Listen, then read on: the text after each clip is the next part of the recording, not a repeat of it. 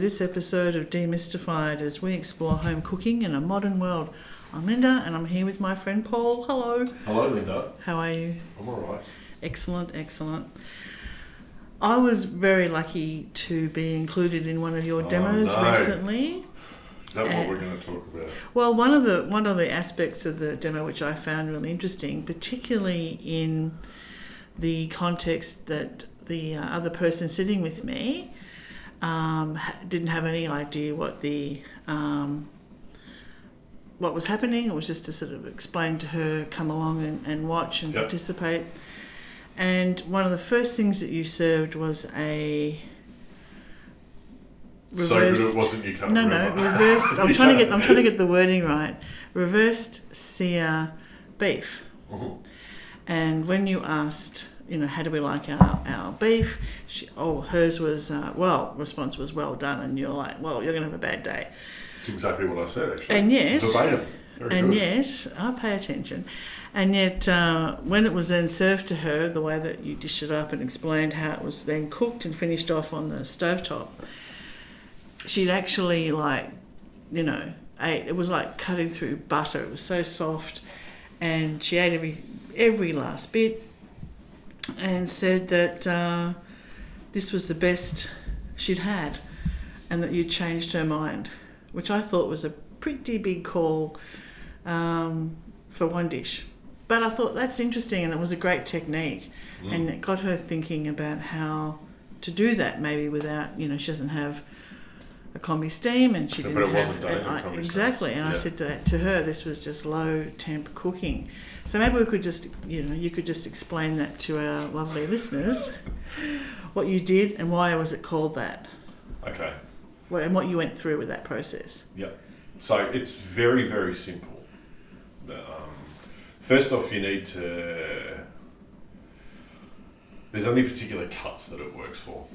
Okay, so it works particularly well for beef, right? And it's quite a common method or technique, depending on what you want to call it, in the sort of barbecue and grill world. So in the barbecue and grill world, it's sort of what's known as indirect cooking. So you are cooking off the direct heat source. So you're not necessarily cooking direct on the grates of the grill or over the charcoal or whatever. Maybe you've got the charcoal moved to one side and you're cooking off to the other side. The trick, so in the case of the oven, it's kind of still an indirect heat, right? Because you're not over an open radiated heat source. The trick with it is consistent temperature delivery. Okay, so when we often roast a piece of beef or bake or whatever you want to call it, let's say roast a piece of beef, what we often do is we may well sear it first. So you often see people sealing the juices and then, finish in the oven, or it's generally the practice. The idea here is that, and we'll put it in an oven at, let's say, 180 degrees. Let's just call it that, 170, 180 degrees. And that's really hot, right? And so what happens is because all proteins, but beef, have moisture content.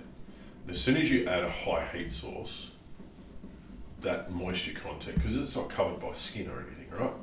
That moisture content essentially gets pushed out by the heat. And that's what happens, and that's why things dry out. So in the case of traditional roasting, you kind of sealed it to try and seal those juices in to prevent that moisture loss. But because you add it to a very high heat environment, you can't prevent it. And so when I say moisture loss, you don't actually see it. I mean, sometimes you'll see a bit of it in the base of the roasting dish, and that's all the stuff you scrape up to try and make a gravy or a sauce, right? Yeah. It's called the fond. You can call it a million different things, but you deglaze. But that's all water, and essentially it gets cooked down because it's in high heat, and it caramelizes and it sticks on the bottom of the tray. So great for that, but not so great for the beef. So you've pushed all this moisture out, but what you're also contending with is, because you're cooking at high heat, you've got, for want of a better term, like heat bleed through the beef. So if you cut a piece of beef in a cross section, you can see it, right? So if you're cooking your beef to sort of medium well or medium-ish, you see distinct lines in a cross section. So one will be darker and a grey sort of, and then you get might be a little bit of pink in the middle, and then grey on the other end if it's like, let's say it's a cube. The thing with reverse sear is it's much lower temperature cooking. So I did ours at 100 degrees. So, and it's just in a regular oven. Of course, you can do it in a combi steam oven, but we'll talk about that in a minute because you adjust the temperature. But I did that at 100 degrees, and it took about 30 to 40 minutes, somewhere in that realm. And it's not the volume of beef that matters, it's the thickness. So the reason you do it at 100 degrees is because there's less chance of that moisture loss, so you don't lose volume. Now, to prepare it, nothing's actually done. I trust mine, so it was just to keep the shape a little bit, so I essentially tied it up with butcher's twine. But it's just put it on a tray and thrown in the oven at 100 degrees. Now, I use a meat probe, and really to get the best out of the technique, you've got to know what's going on the inside. But the trick is really, and this is where it can be beneficial versus doing it on a grill, let's say with charcoal. As charcoal burns down, it loses temperature. Depends what you're cooking on, right? So if you've got a really well-sealed Weber or something like that, they hold temperature. But as charcoal burns down, it loses temperature, and so the temperature fluctuates. So you don't get as consistent a result as you would, let's say, in an oven. So it's the consistency of the temperature, because if it spikes too high, you're going to get that more traditional roasted feel, and if it's too low, it's not going to cook enough, and it's not going to cook quickly enough. So I found that 100 to 110 is a good spot, because at lower temperatures in a traditional fan-forced oven, the heat doesn't penetrate that well. So 50 degrees in a steam oven on a standalone steam setting and 50 degrees in a regular dry heat oven, while they're the same, the penetration of the temperature is totally different. So we've talked before about the thermal efficiency of steam. Exactly, yeah. So in the scenario of doing this in a steam oven, and there's a tutorial on the website where I do a beef tenderloin, it's essentially the same thing. So it's a reverse sear, it's just we use steam rather than dry heat, and I do that at 65 degrees. So it's a much lower temperature, but the end result is almost identical. So the difference being is that the surface isn't as dry when it comes out. But essentially, much lower temperature. Everyone thinks it takes ages, but it doesn't actually take that long. Now, we used a fillet steak, right? So I fillet, it was probably, I don't know, a 500 gram piece, let's say. So it wasn't huge, but it could have been a full 1.6 kilo, 1.8 kilo fillet steak. It's the depth of it that changes how long it will take. It's not great for bone-in joints, because flesh close to the bone takes ages to cook, and you need the bone to heat up a little bit to help transfer a bit of heat. Yeah. But for prime cuts, and you can do it just for a standalone steak, right? You don't have to do it for an entire portion and then slice it. I just find that that's easy. I know it comes out tender, and it's good. It can be a bit of a dinner party showstopper.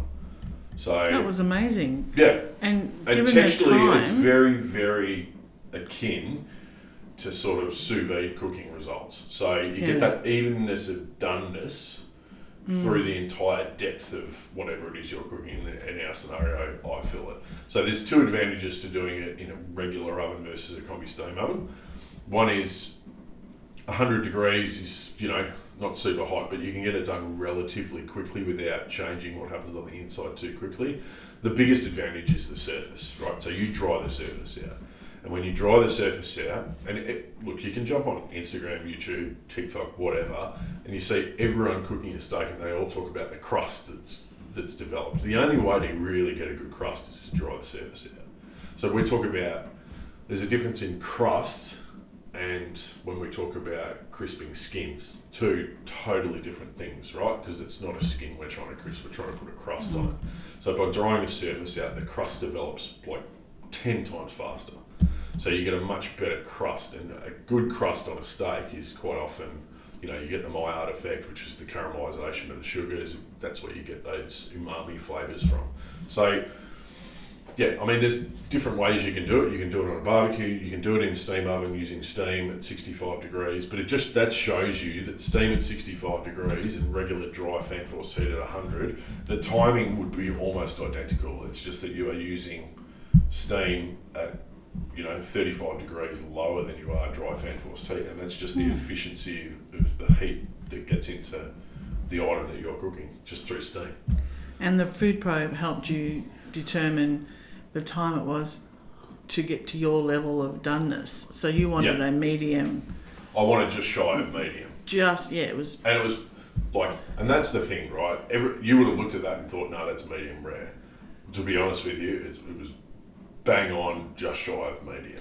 And the reason being is that, and I think I've said this before, medium rare, well done, they're not a visual indicator of doneness. They are a temperature. And if you know the temperatures with a food probe, you can end the cooking where you want. And so the only thing that can be a little bit difficult sometimes, and it depends on your food probe and all the rest of it, is estimating the amount of time. So some food probes will give you, it works off what the current internal temperature is and the ambient temperature, and it has an algorithm, and it will spit out an estimated completion time. But the good thing about cooking like this is, if I was doing it as I did it in the regular pyrolytic oven at 100 degrees, and I was waffling on a bit and whatever else, all I needed to do was turn the oven down to 55. So my internal temperature, so I would have just turned it down to 55. It wouldn't have continued to cook. It would have just held at that temperature. Now, it's not the same as sous vide as far as holding it consistently well, because water-based heat holds at consistent lower temperatures far, far better. So it wouldn't have been, I wouldn't leave it in there for hours, but if it was 10 or 15 minutes, whatever, while I was off preparing other stuff or in the scenario of the demo just talking. So once you've reached your perfect core temperature, and you've got to allow I didn't seal that very long, but you could potentially allow 1 or 2 degrees extra for when you do the seal. So 1 or 2 degrees is going to raise the internal temperature when you seal it. So when you seal it, you're going to add high heat. That heat will bleed through.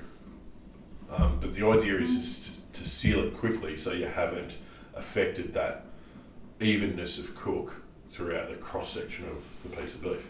Well, that's what happened. You took the beef out, you left the truss on, and you just turned around, and it didn't look necessarily that appetizing. No. It was just a darker piece. But when you put it onto the grill, and you didn't have it on for very long, you just rolled it over a couple of times, carved it. I didn't have to do butter and thyme and garlic or any of that sort of stuff. I didn't have time. But you had some garnishes with it. Yeah. But and my colleague was very skeptical, not sure. But then when she cut into it and it just cut away, it was so tender. And you didn't rest it for very long either, because there was a time constraint, so you were pushing it through. Benefit of didn't lose a lot of juice. It was really tasty. That's the other benefit of that method, is the resting time is 75% less than what it usually would be, because the meat hasn't gone into thermal shock. So there's not a massive temperature difference. So if you think, if the meat's sitting out and it's come up to room temperature, and let's just call it 20 degrees centigrade, just for the sake of the argument. It's come up to 20 degrees centigrade, and we put it in an oven at 100 degrees. There's an 80 degree difference, right? Quite often what people do, and time constraints, and it is what it is, and I do the same thing, right? You get home from work, you take something out of the fridge at 4 degrees and you put it in the oven at 180 degrees. That's a 176 degree difference in temperature that item is suffering.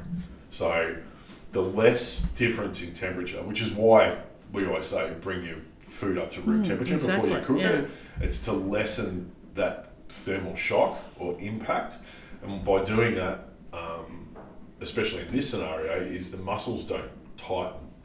So they don't get super tight. And when muscles don't get super tight, when you cut them, all the juices will stay to a degree intact. So think of it like, you sort of flex your muscles and you can feel them tighten. And that's what happens when you add anything to high temperature, like anything. You add high temperature to something, and that's what happens, and that's why you have to rest. So A lamb roast, right? It's a leg of lamb roast. It sits in the oven for an hour and a half, generally-ish, depends on the size of your leg of lamb. That's a long time, and there's a lot of different muscles and fibres and all sorts of stuff going on in there. And to get the best leg of lamb roast, you're best off an hour and a half cooking. Like, if you can, give it 40 minutes to rest. It won't go cold, but your lamb roast will be far, far better than if you give it 15 minutes. Like, far, far better. Even though it's going under that heat. Resting is fundamentally super, super important. But any time that you can halve that, or even take 75% off it, it's beneficial. Well, you said at the beginning that this worked particularly well for beef, but not so well for other types of protein. What does it work particularly well with?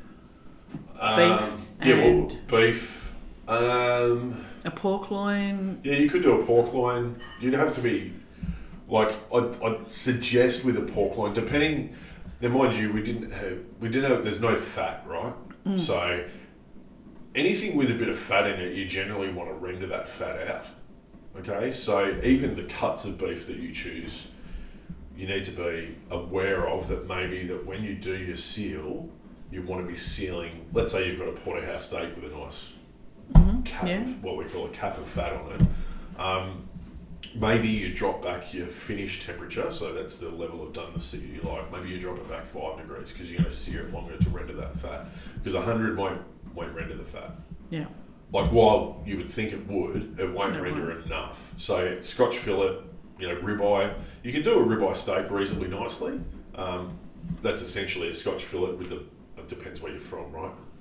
Tomahawk steak, let's call it that, which in Australia is a Scotch fillet with the bone still attached.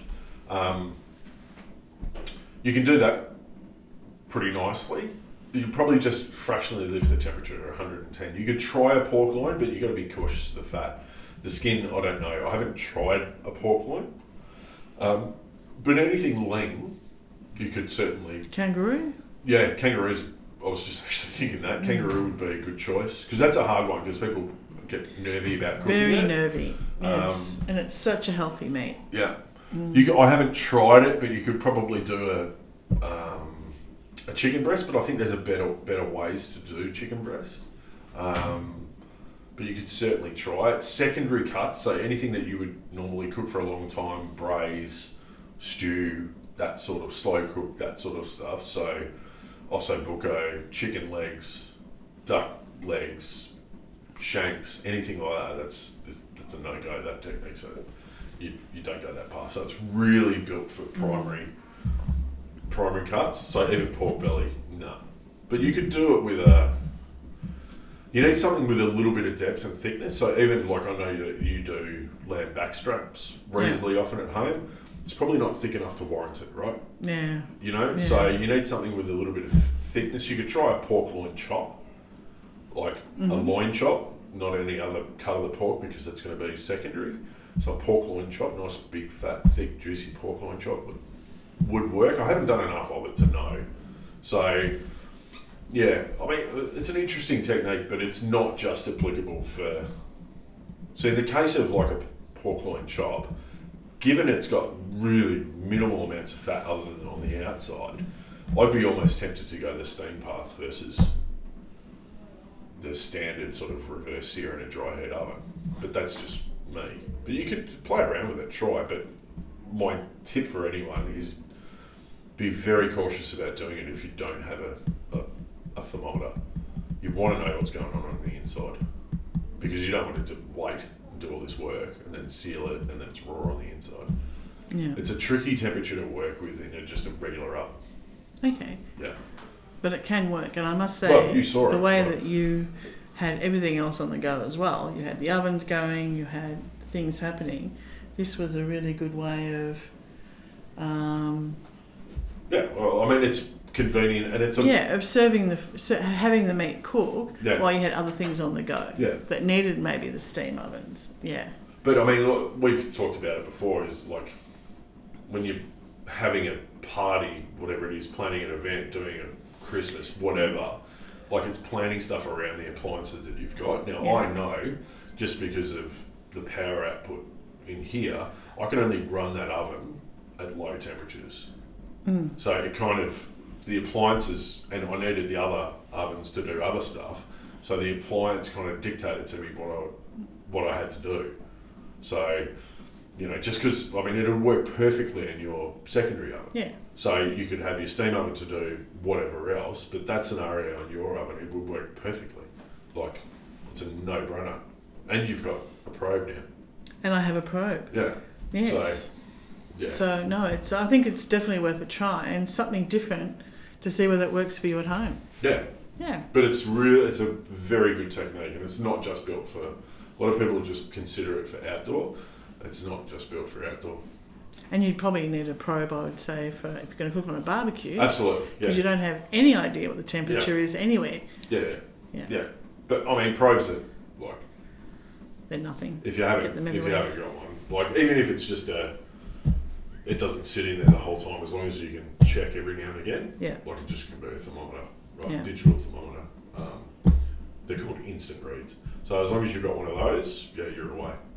But it's a really, really good technique, and it's super easy, right? There was no seasoning, no nothing. I did all of that after. So it's literally putting a piece of beef on a tray in the oven, let it go, and just track the progress through an app or through your probe or whatever. And it certainly turned my colleague from thinking the only way to eat steak was with that sort of grey, well done, Overcooked, dry shit. well, she didn't describe it that way. I know you did, but she said that's the way she prefers it at home, and that's how she and her husband cook it. But it's funny how you can sway someone. She had a very different view at the end of that. Yeah, and it's funny how you can sway someone. And it wasn't the greatest piece of beef I've ever bought in my life. Like, it was good, but it wasn't the most expensive, greatest piece of beef. So it's funny how you can sway someone just through a little bit of good technique. That's all that is good technique. Yeah. Like, you don't need to be a chef to do that. You just need to understand a little bit about temperature and have patience. Oh, well, thank you for that. And I must say it was particularly yum. Get on the reverse sear bandwagon. Well, let's try it. You try it. Well, I will try it. Yeah. With my... you took it home and reheated it. And I took it home and reheated it. The leftovers. And it was still incredibly tender and very impressive. So it was good. Excellent. So thank you for that. And happy cooking, everybody. And until next time. Reverse sear. Bye, everybody. Bye. Thanks for listening to this podcast as we explore home cooking in a modern world. We'd love you to subscribe. And for more information, please go to our website, cookingwithsteam.com.